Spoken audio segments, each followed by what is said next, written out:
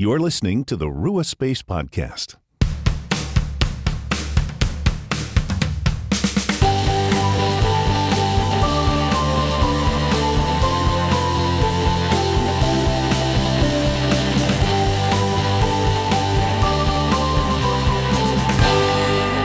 Hello friends, welcome to a new episode of the Rua Space Podcast. I'm Phil, and I'm really glad that you've joined me today as we look to make space for the Spirit.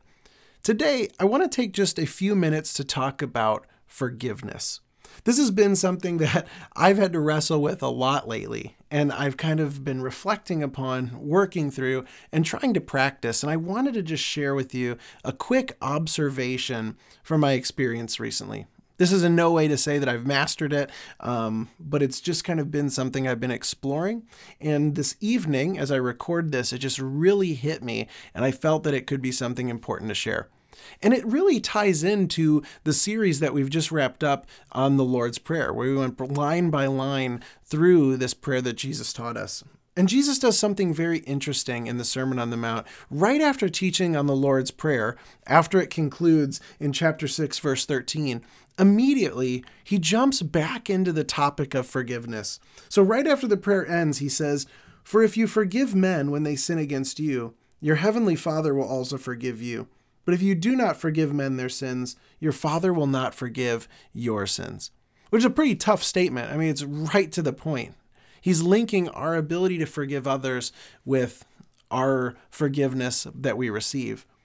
And we've talked about this a little bit in the other episode, but as I've really been thinking about forgiveness, I've realized that when we hurt one another, when we hurt ourselves or creation or relationship with God, usually that hurt that we cause to others comes from a hurt or a pain that exists inside of ourselves.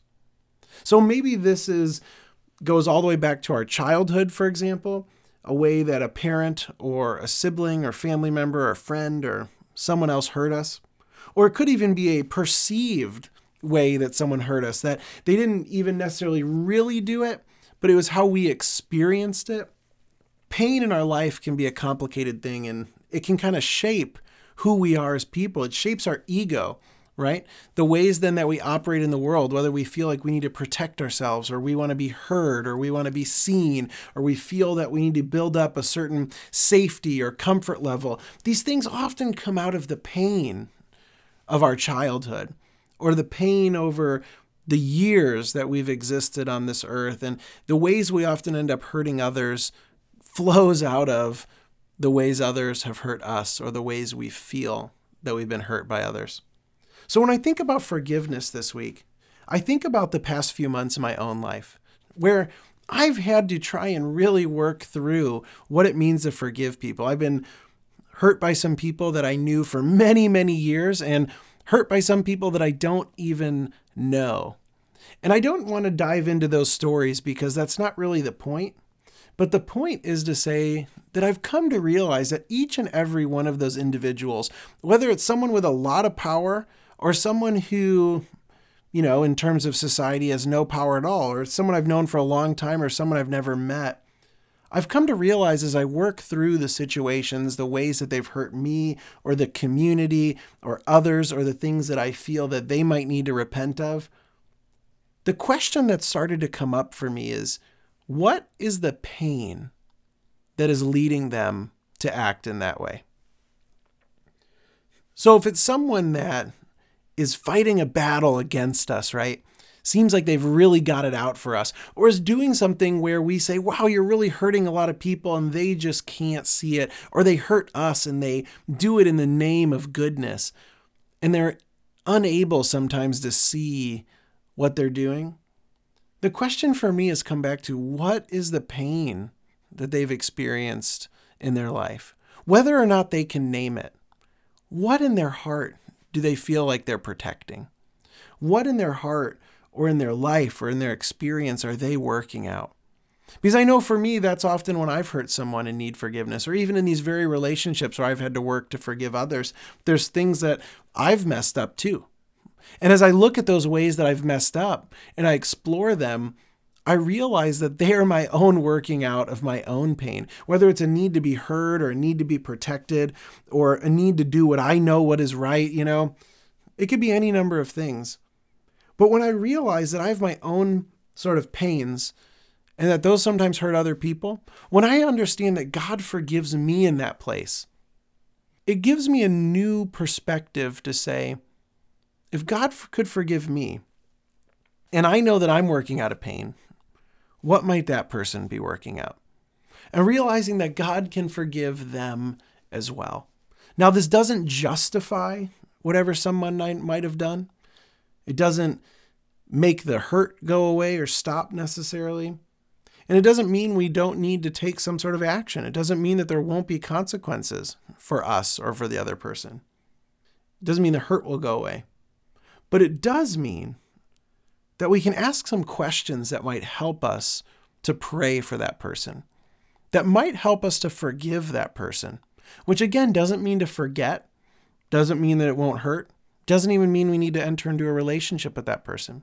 But we can sort of give up that need for revenge. We can give up wishing them ill.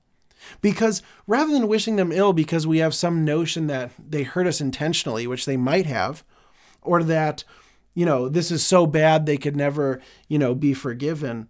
When we realize, my goodness, they have pain and suffering in their life just like I do, it offers just a slightly different perspective. And maybe what we could pray for them for is, God, forgive them because they don't know what they do. The prayer of Jesus on the cross.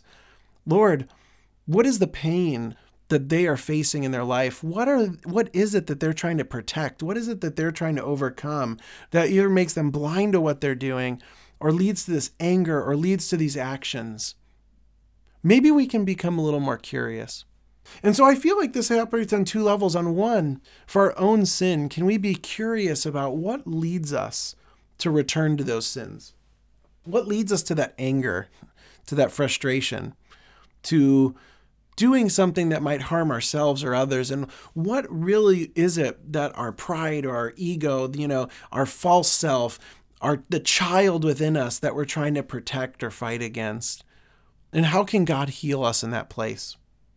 And then can we be curious about when that person, that man or that woman or that group, that family member, that loved one, that stranger, when they do that, how can we work out forgiveness in terms of understanding that they also are facing a pain, that they also are oppressed in some way by the sinfulness of the world? And again, this isn't to justify it, but it's to say that may be the place where we can begin to pray for them. That may be the place where forgiveness opens up, that we realize God has loved us in our own place of pain, even when we've messed up. And can we potentially, in some way, begin to love the other person in that place of pain, in that place of suffering? That might just be the beginning of how we can explore forgiveness. So what I would do is I would invite you right now to sit for a second, to be present in this moment, and to call to mind a person who has really upset you the past few days. Maybe it was today, maybe yesterday, maybe in the last week, in the last month. I'd like you just to picture that person right now. Be aware of what feelings might be coming up in your mind, in your body, physical sensations, emotions. It's not wrong to have those emotions. And you may be thinking, man, I could never forgive that person. Or maybe you're working through forgiving them right now. And I would invite you to consider what might have led them to do what they've done that so upset you. What might they be protecting? What might they be working out? What might they be hiding? What might they be trying to soothe? What might be that place of pain in them? And in that space, I would invite you to pray for them, that God may heal them in that place, that they, even though they may have no idea that that's what they're operating out of, may God help them to name it. May God bring them healing. May God bring them peace in that place. May God lead them to repentance, and may God offer them forgiveness. And it doesn't mean it's going to feel better. You may still have to continue to work out forgiving them in that place.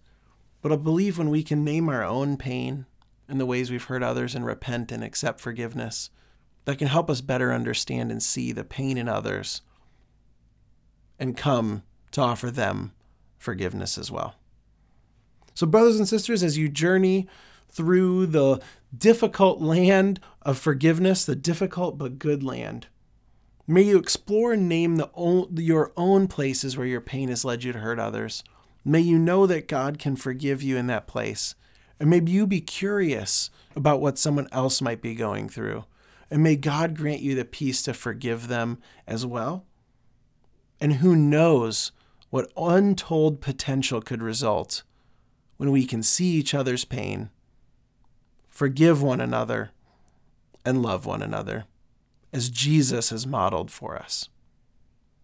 Brothers and sisters, grace and peace be with you.